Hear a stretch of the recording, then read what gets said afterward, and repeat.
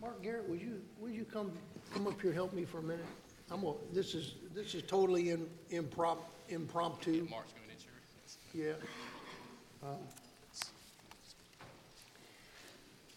I'm gonna ask you, would you do something? Try. I'll try.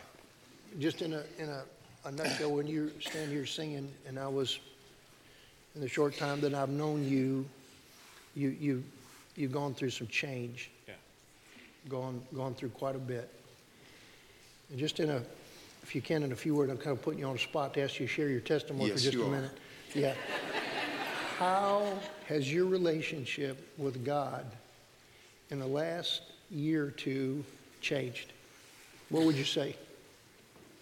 Dependence. Yeah. That's it. Dependence. You feel like you're different? It's Yeah. It's good. You can't do this to me, man. I'm telling you, this is killing me. Yeah, the stuff you depend on, you can't. The stuff you haven't been depending on, you can. Trust Him. That's it. Yeah. Amen. Thank you. Thank you.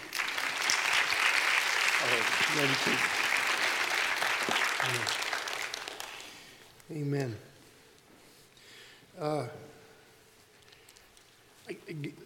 God is good and faithful, and He is at work, and I don't think that I fully grasp, and perhaps none of us really fully grasp how God is at work in the life of this church. There are things that are happening all the time that we never hear about. I wish that we could just let all of you share your stories. What you see God do, and what you're learning, what God's teaching you and showing you, and we don't get to do that. So hey, that's another good reason if you're connected with a Sunday school class or the group, you get to talk and share, and so we'll do that. Thank you, Mark. Thank you, Don and choir, and we start our missions month this morning, and so I invite you to open your Bible with me to Luke chapter 24. Luke obviously is the writer of this gospel, most likely a Gentile. Luke was not one of Jesus' original 12 disciples, very likely one of the 70 that he refers to, that's mentioned in Luke chapter 10. Luke writes his gospel like the others, and he adds some insights and some details that he's a physician, and so the physicians are a little more, most of the time, given to a little more detail, and so he writes of Jesus' birth and his life and his service, ministry, teaching, and then ultimately he writes of his trial, crucifixion, and death. And in chapter 24 is where we're going to begin to look at some scripture. He records some things regarding his resurrection. Once Jesus is risen from the dead for the next 40 days, he begins to appear before he ascends finally back to the Father and sends his Spirit. He appears for 40 days to his followers to bolster their faith during that time. And the text that we're going to read is one of those proofs. It's one of those examples of Jesus appearing. And so I invite you to read this text with me, and then we're going to pray. But starting at Luke 24, verse 44. Let me get out of the book of Esther. Luke 24, starting at verse 44. So if you have your Bible, let me get there. We'll read together.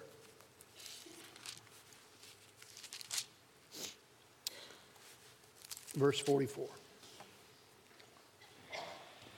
Then he said to them, "These are the words which I spoke to you while I was still with you, that all things must be fulfilled which were written in the law of Moses and the prophets and the Psalms concerning me."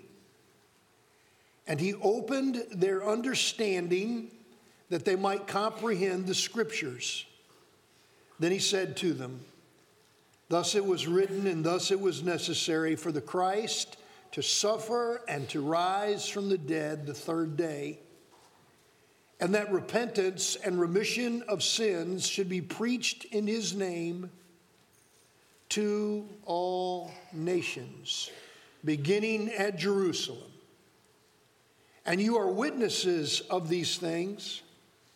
Behold, I send the promise of my Father upon you, but tarry in the city of Jerusalem until you are endued with power from on high. Let's pray together. Father God, you are the one true living God. There are no other living gods but you. You are the Father of the Lord Jesus Christ, present with us by your Spirit. We've sensed your presence. We ask that you would make yourself known now through your word as we see it, as we read it, as we hear it, and that we would receive it. Help us to know the truth that you choose to reveal, and then to respond by faith, faith that brings forth trust and obedience, bringing you pleasure. We make these requests in Jesus' name. Amen. When Jesus' disciples saw him crucified, suffering on a cross, and then to know that he had died and to know that he was buried, it deeply affected them and their faith and their understanding of who he was. And once he was dead and gone, they are just for a better word, I don't know a better word than they're a mess. They're meeting together in Jerusalem in a room with the doors locked. They're alone together, filled with the emotions of fear and discouragement, trying to talk and understand what had transpired, trying to make sense of it. And the text that we read in verse 44, Jesus appears to them, risen, alive. And he says to them in verse 44, everything that you're experiencing now is what I told you about when I was with you. And then in verse 45, it says, this is what has been written in the scriptures. Jesus shows up in his resurrected body to do two things: to present himself unto them, to kind of bolster their faith, to encourage them, to provide proof that he was risen, that he was alive. And then second, to show them from the scriptures who he is. Earlier in the 24th chapter, if you want to keep your Bible open, I want to just point some additional things out here from this text that leads into our text. But starting in verse 13, he had done the same thing earlier that day, or the day before. He did the same thing. A couple of disillusioned disciples are walking from Jerusalem to Emmaus. Some of you have heard about the Emmaus walk. These two disciples, troubled, walking, leaving Jerusalem, headed to Emmaus, and Jesus appears to them. And the Bible says their eyes were kept from recognizing who he was. And he engages them in a conversation.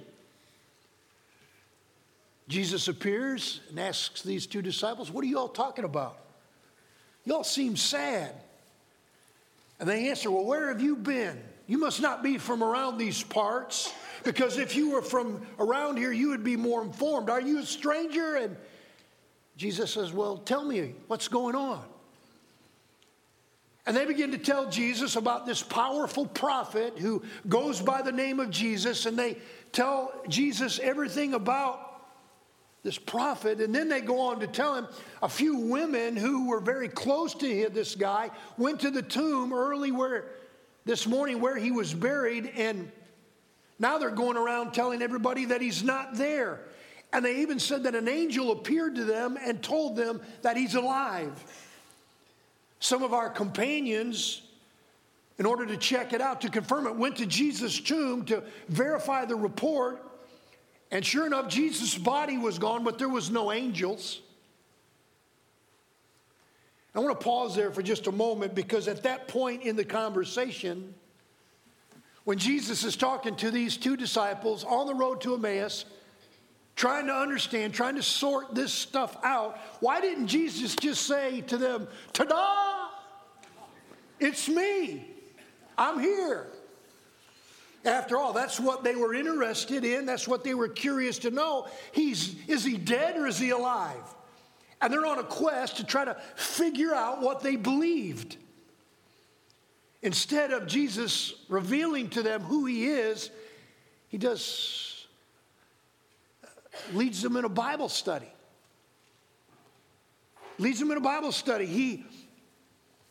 Instead of self-disclosure, he goes into this comprehensive lesson from the Old Testament. He starts with the law of Moses and then shifts to the prophets and then shifts to the Psalms, and he begins to teach them that everything that is happening then was already written about thousands of years before.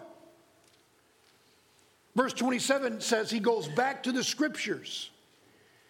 And then just on the spot, without any preparation, Mark, you're in good company, he teaches them from the scriptures things that give witness, things that give testimony to who he is. I would have liked to have been there to hear that Bible lesson. I would have liked to have been there to hear Jesus teach, to hear what he said, to take notes, and to learn how he did it. And when he is finished, and he was about to leave, verse 29 says they urged him, they pressured him to stay with us. Jesus agrees, and eventually he reveals himself to them over a meal, and as they begin to break bread, they begin to understand this is Jesus, that he is alive. And if you want to read, these are great verses, chapter 24, starting at verse 31. Look at these verses. And they said, these two disciples, they said to one another, "Did not our heart burn within us while he talked with us on the road and while he opened the scriptures to us?" These two disciples were different after that. You say, how do you know that? Because the Bible says they get up, they hightail it right back to Jerusalem, and they begin witnessing, telling everyone else about their encounter, their experience with the risen Christ. Jesus' appearance provided proof he was risen, he was alive. They saw him, they heard his voice, and saw him expound from the scriptures. Now, that's not what happened to any of us.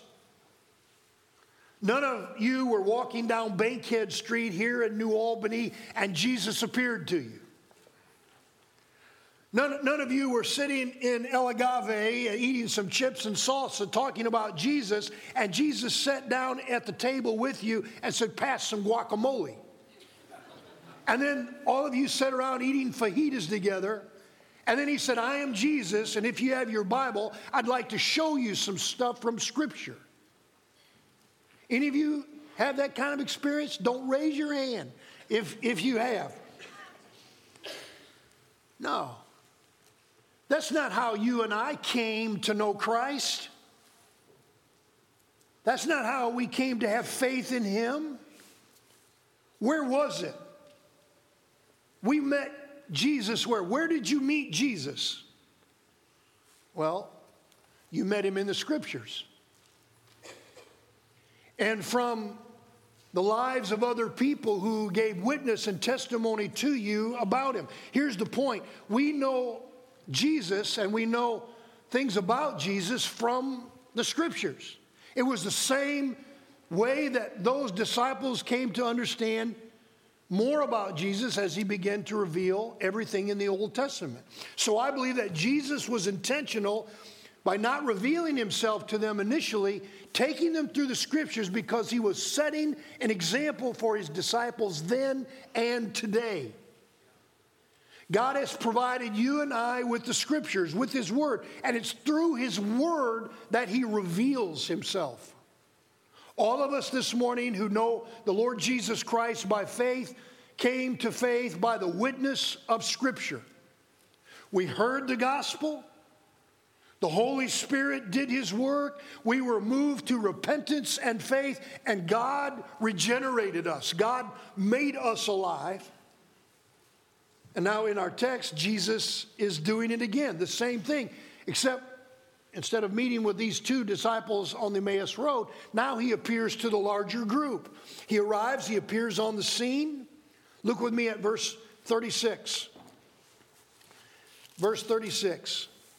And as they said these things, Jesus Himself stood in the midst of them and said to them, "Peace to you." And they were terrified and frightened and supposed they had seen a spirit or a ghost.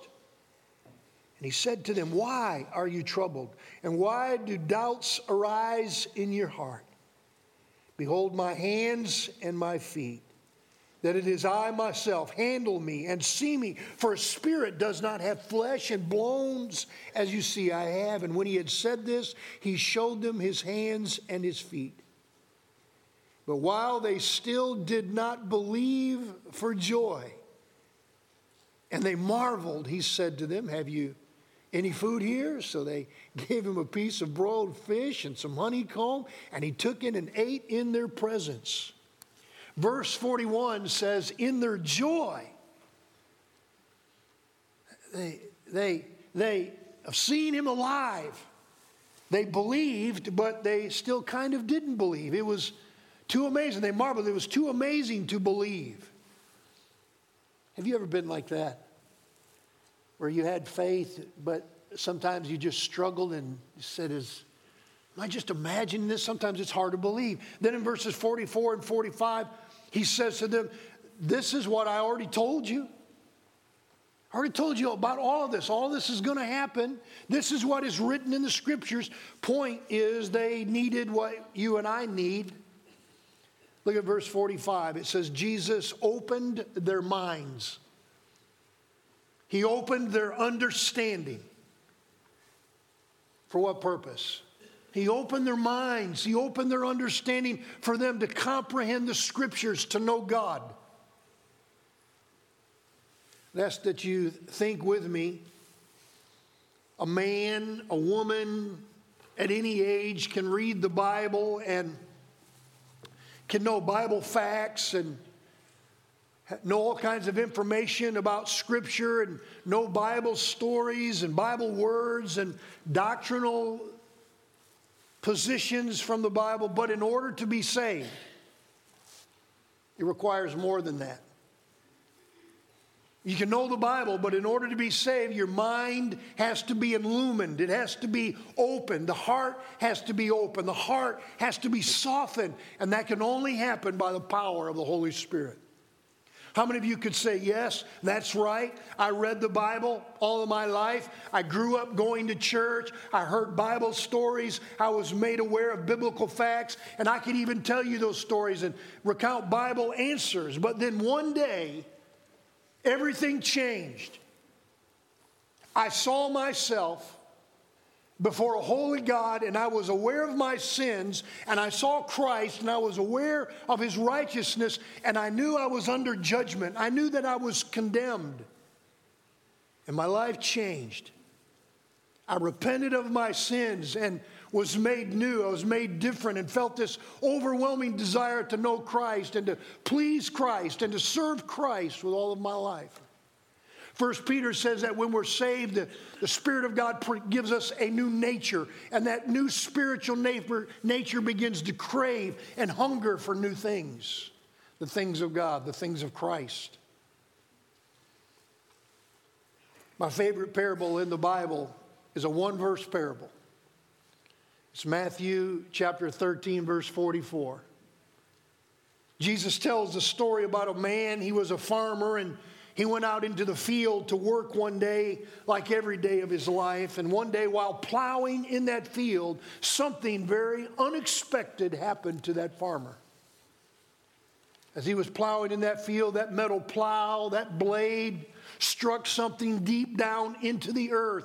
And when he began to examine what was there, he discovered there was treasure. buried treasure in the earth, and his life changed. The Bible says he was willing to do anything and everything he needed to do to possess that treasure. I believe that our churches today are full of men and women of all ages who know the Bible, who know Bible stories and Bible facts and have been in church most of their life, but their minds have yet to be fully opened up. They still lack understanding to comprehend the grace of God and who Jesus Christ is. You say, why do you think that? Well, because there's no change in them.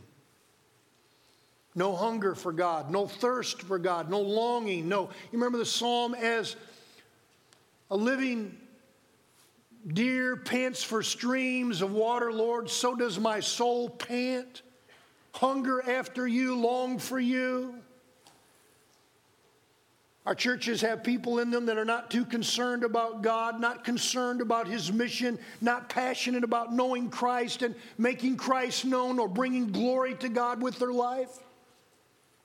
You see, the great need, the human need, is for the mind to be opened up, to understand, to comprehend the gospel.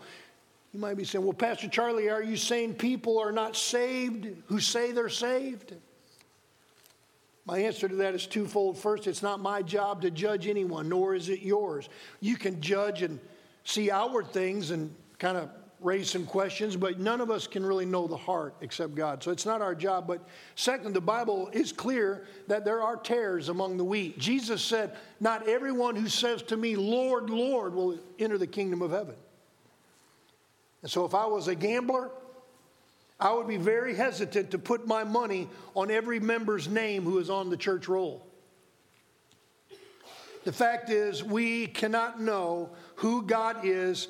We cannot know who Jesus is. We cannot know how to come into a right relationship with God and how to live for him without the witness of the Scriptures and the Holy Spirit.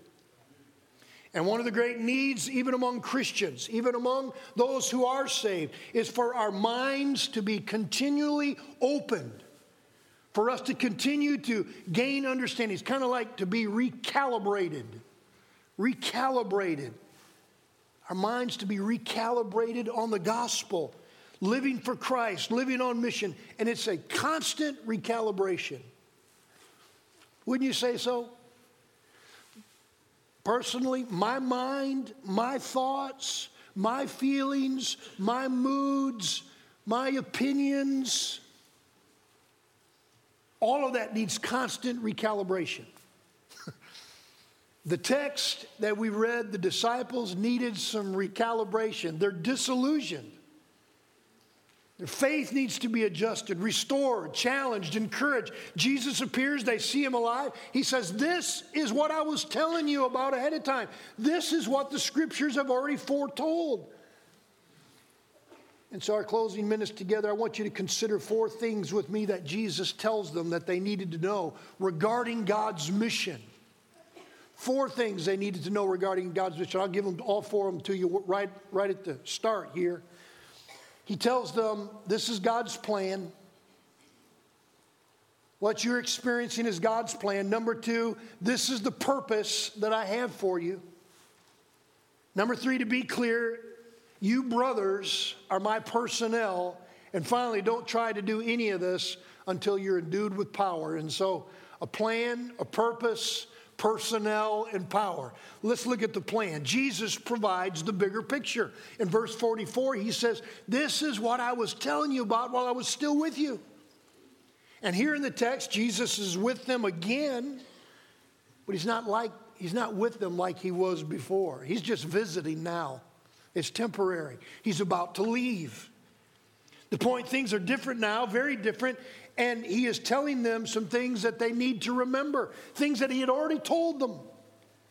If you would turn with me over to Luke chapter 9, and then we'll come back here to chapter 24. But this is a time where Jesus had already told them about this. Luke chapter 9. Read with me verse 44. let these words sink down into your ears. For the Son of Man is about to be betrayed into the hands of men.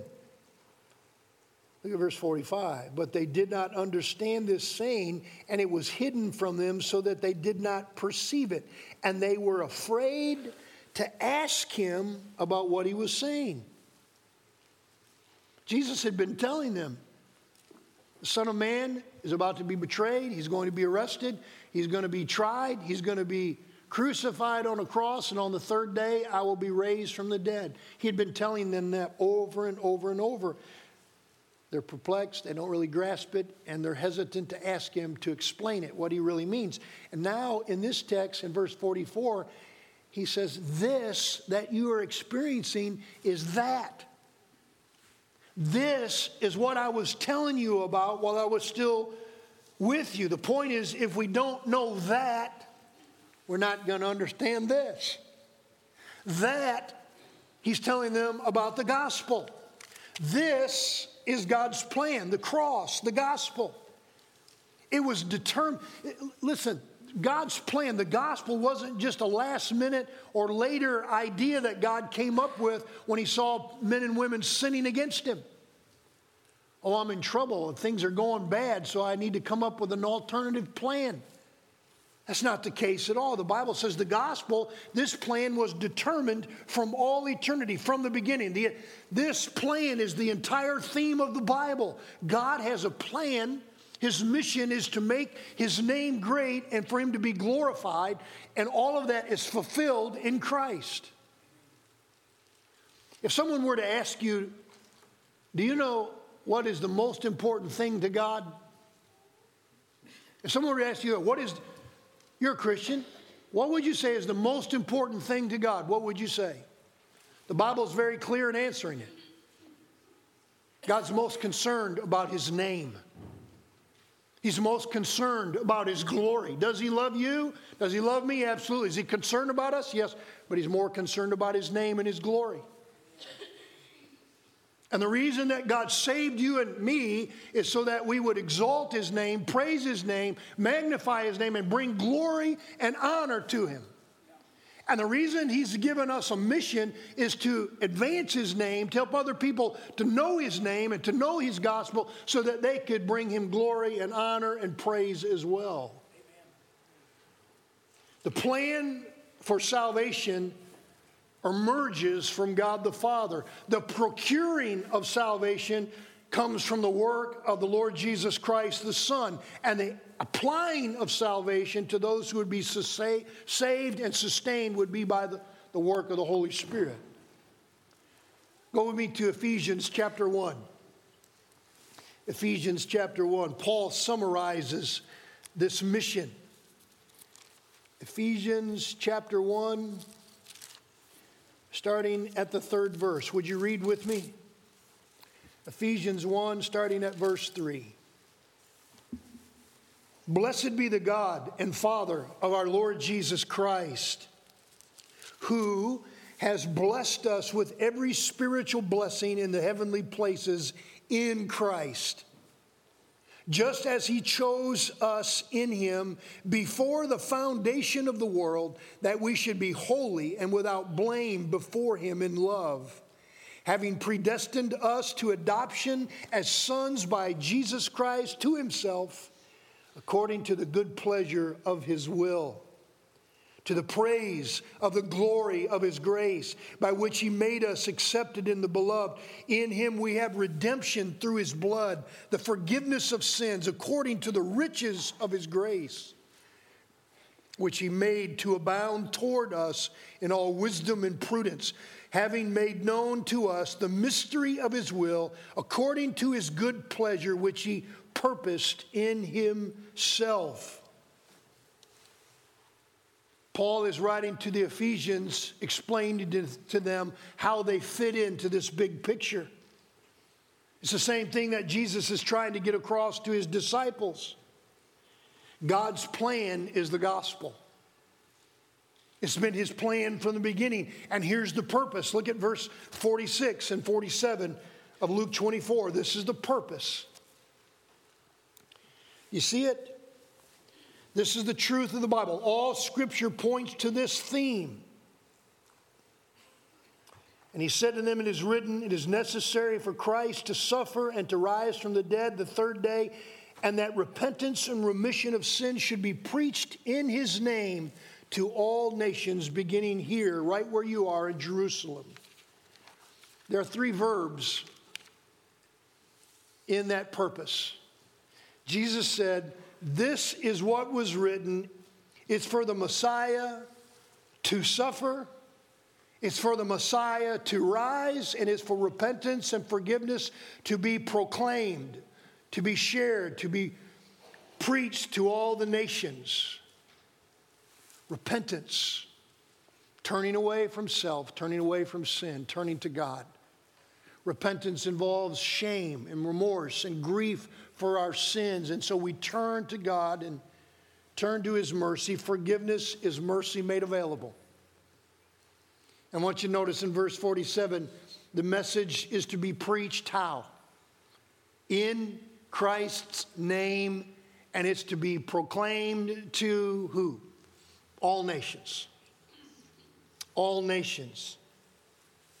How many of you feel blessed to live in this country? Pretty good place. Our standard of living, our blessings, all of the things that we have that most of the world could never even imagine. We're blessed to live in this nation. But listen to me, church, our concern has to expand beyond the Pacific on the west and the Atlantic on the east. That's God's mission. His plan is the gospel. His purpose is for the gospel to go from Jerusalem to Judea to Samaria and to the ends of the earth. You know in Philippians 2 where it says, let this mind be in you, which is also yours in Christ Jesus.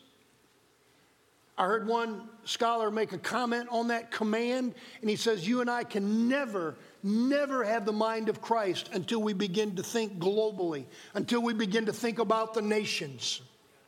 Psalm 46 says, God says, be still and know that I am God, and I will be exalted among the nations. The call is, be still and know who I am. I am the God of the nations. That's the gospel. That's his plan. That's his purpose. Revelation 7:9, that one day every knee in heaven, there would be every person from every tribe, every tongue, every people group of the earth would be there, gathered in eternity with him. God's plan is the gospel. His purpose is for the gospel to be known, for it to be spread. And look with me at verse 48. Jesus singles out the personnel. Any of you ever have any personnel issues where you work? I know you do. Who are God's personnel for sharing the gospel, for advancing the gospel? Well, it's the people that Jesus is speaking to in that room. He's speaking to them. He says, you are my personnel, Acts 1:8. And when the Holy Spirit comes upon you, you shall receive power to be my witnesses right where you are and then to advance. I want to encourage you this morning, if you are saved, to remind you that you're a witness. Witnessing is bigger than just something you do. Jesus doesn't say to his disciples, you shall receive power and then you'll do witnessing. It's our identity. It's who we are. You shall receive power when the Holy Spirit comes upon you, and you shall be my witnesses. And so it's a fact that every day you and I are witnessing. You're witnessing today. You'll be his witness tomorrow. The question is really not, are you witnessing? The question is, what kind of witness are you? You may be very effective or very non-effective or somewhere in between, and you might be effective one day and not effective the next day. But the fact is, we are witnesses. You say, how do you do it? How do we witness? Well, to do it like Jesus did it. How did Jesus do it? Jesus, if you want to follow the example of Christ in witnessing, you share Scripture. How did he reveal himself? How did he open their minds? How did they comprehend? How did their understanding come around? It was through the Scriptures being shared under the power, the influence of the Holy Spirit. And so you and I witness in conversations. How many of you get around other people, when you get around them, especially brothers and sisters in Christ, you talk about Scripture? Talk about God. You talk about His church. You talk about ministry. You talk about God's faithfulness to you and how God has blessed you and how God's been good. You know, I challenged you last Sunday to maybe just think about, start just using this phrase more frequently. God's been good to me. God's been faithful to me. God has blessed me. Those simple phrases like that open up opportunities to talk further. But we have those conversations, hopefully, at home, with our families, at work. Mindy and I talk about things from the Bible. What do you think about this? I don't know. What do you think about that? I don't know. What do you think about that? We talk about God to other people and share that. You see, the challenge is to study and the Scriptures and to let it pour out of you wherever you go, informally or formally, naturally through conversation and perhaps even through Bible studies. But our concern for sharing the gospel has, listen to me, it has to include the nations. It has to include the nations. I know this sounds pretty crass and it's not my notes, but I'm going to say it anyways. Too many of our churches are constipated. You with me? Everything's going in, nothing's going out.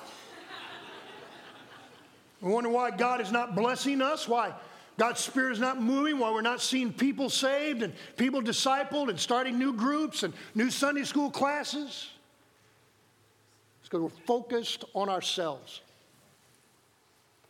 And we'll never have the mind of Christ. We'll never be used of God the way that God wants us to use until we start thinking about lostness of the world, the lostness of the nations. People are dying and going to hell without any hope, without any opportunity to have their sins. Listen, as you read the Bible, if you know another way that the Bible says for men and women to have their sins atoned for, the Bible says that all of us are sinners condemned before God, and without some atoning work, without the work of Christ, show me another way in the Bible that God is going to atone and forgive sins. They're not lost because they haven't heard about Jesus. They're lost because they're already condemned. They're condemned in their sins. The Bible says that whoever has not believed is already condemned. And we're just too focused on ourselves.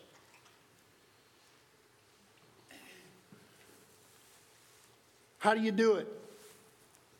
How do we advance the gospel, starting where we are to the nations? Well, Jesus says the source in verse 49 is the power of the Holy Spirit.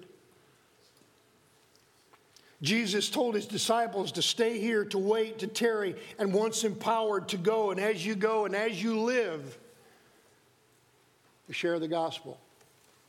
Remember the Great Commission? Go ye therefore and make disciples of all nations, baptizing them in the name of the Father and the Son and the Holy Spirit, teaching them to observe the Scriptures. And I promise you, I'm with you to the end of this endeavor, to the end of the age. I'm with you. Our need is to have our minds open to understand the gospel and for God to bear witness with us, where we would have a passion to say, God, use me. Whatever it takes, God, use me to be a witness for you, to have impact right where I am, and then to the nations. In 3 Sundays, we're going to give you an opportunity to take a first step, to be a part of that, to pray more about lostness, more about those who are unsaved, to pray more that God would raise up laborers for the harvest to go to the nations, to pray about what your involvement should be in that, and to get involved. I mean, think about this. When you think about your life, and I'm not trying to lay a guilt trip on you or manipulate anyways, but just from Scripture, as you think about your life, how could you say that God has used you? How is God using you to advance the gospel? That's a worthy question. And that's what we're trying to do as we go through this mission month, and then finally to invest. To give.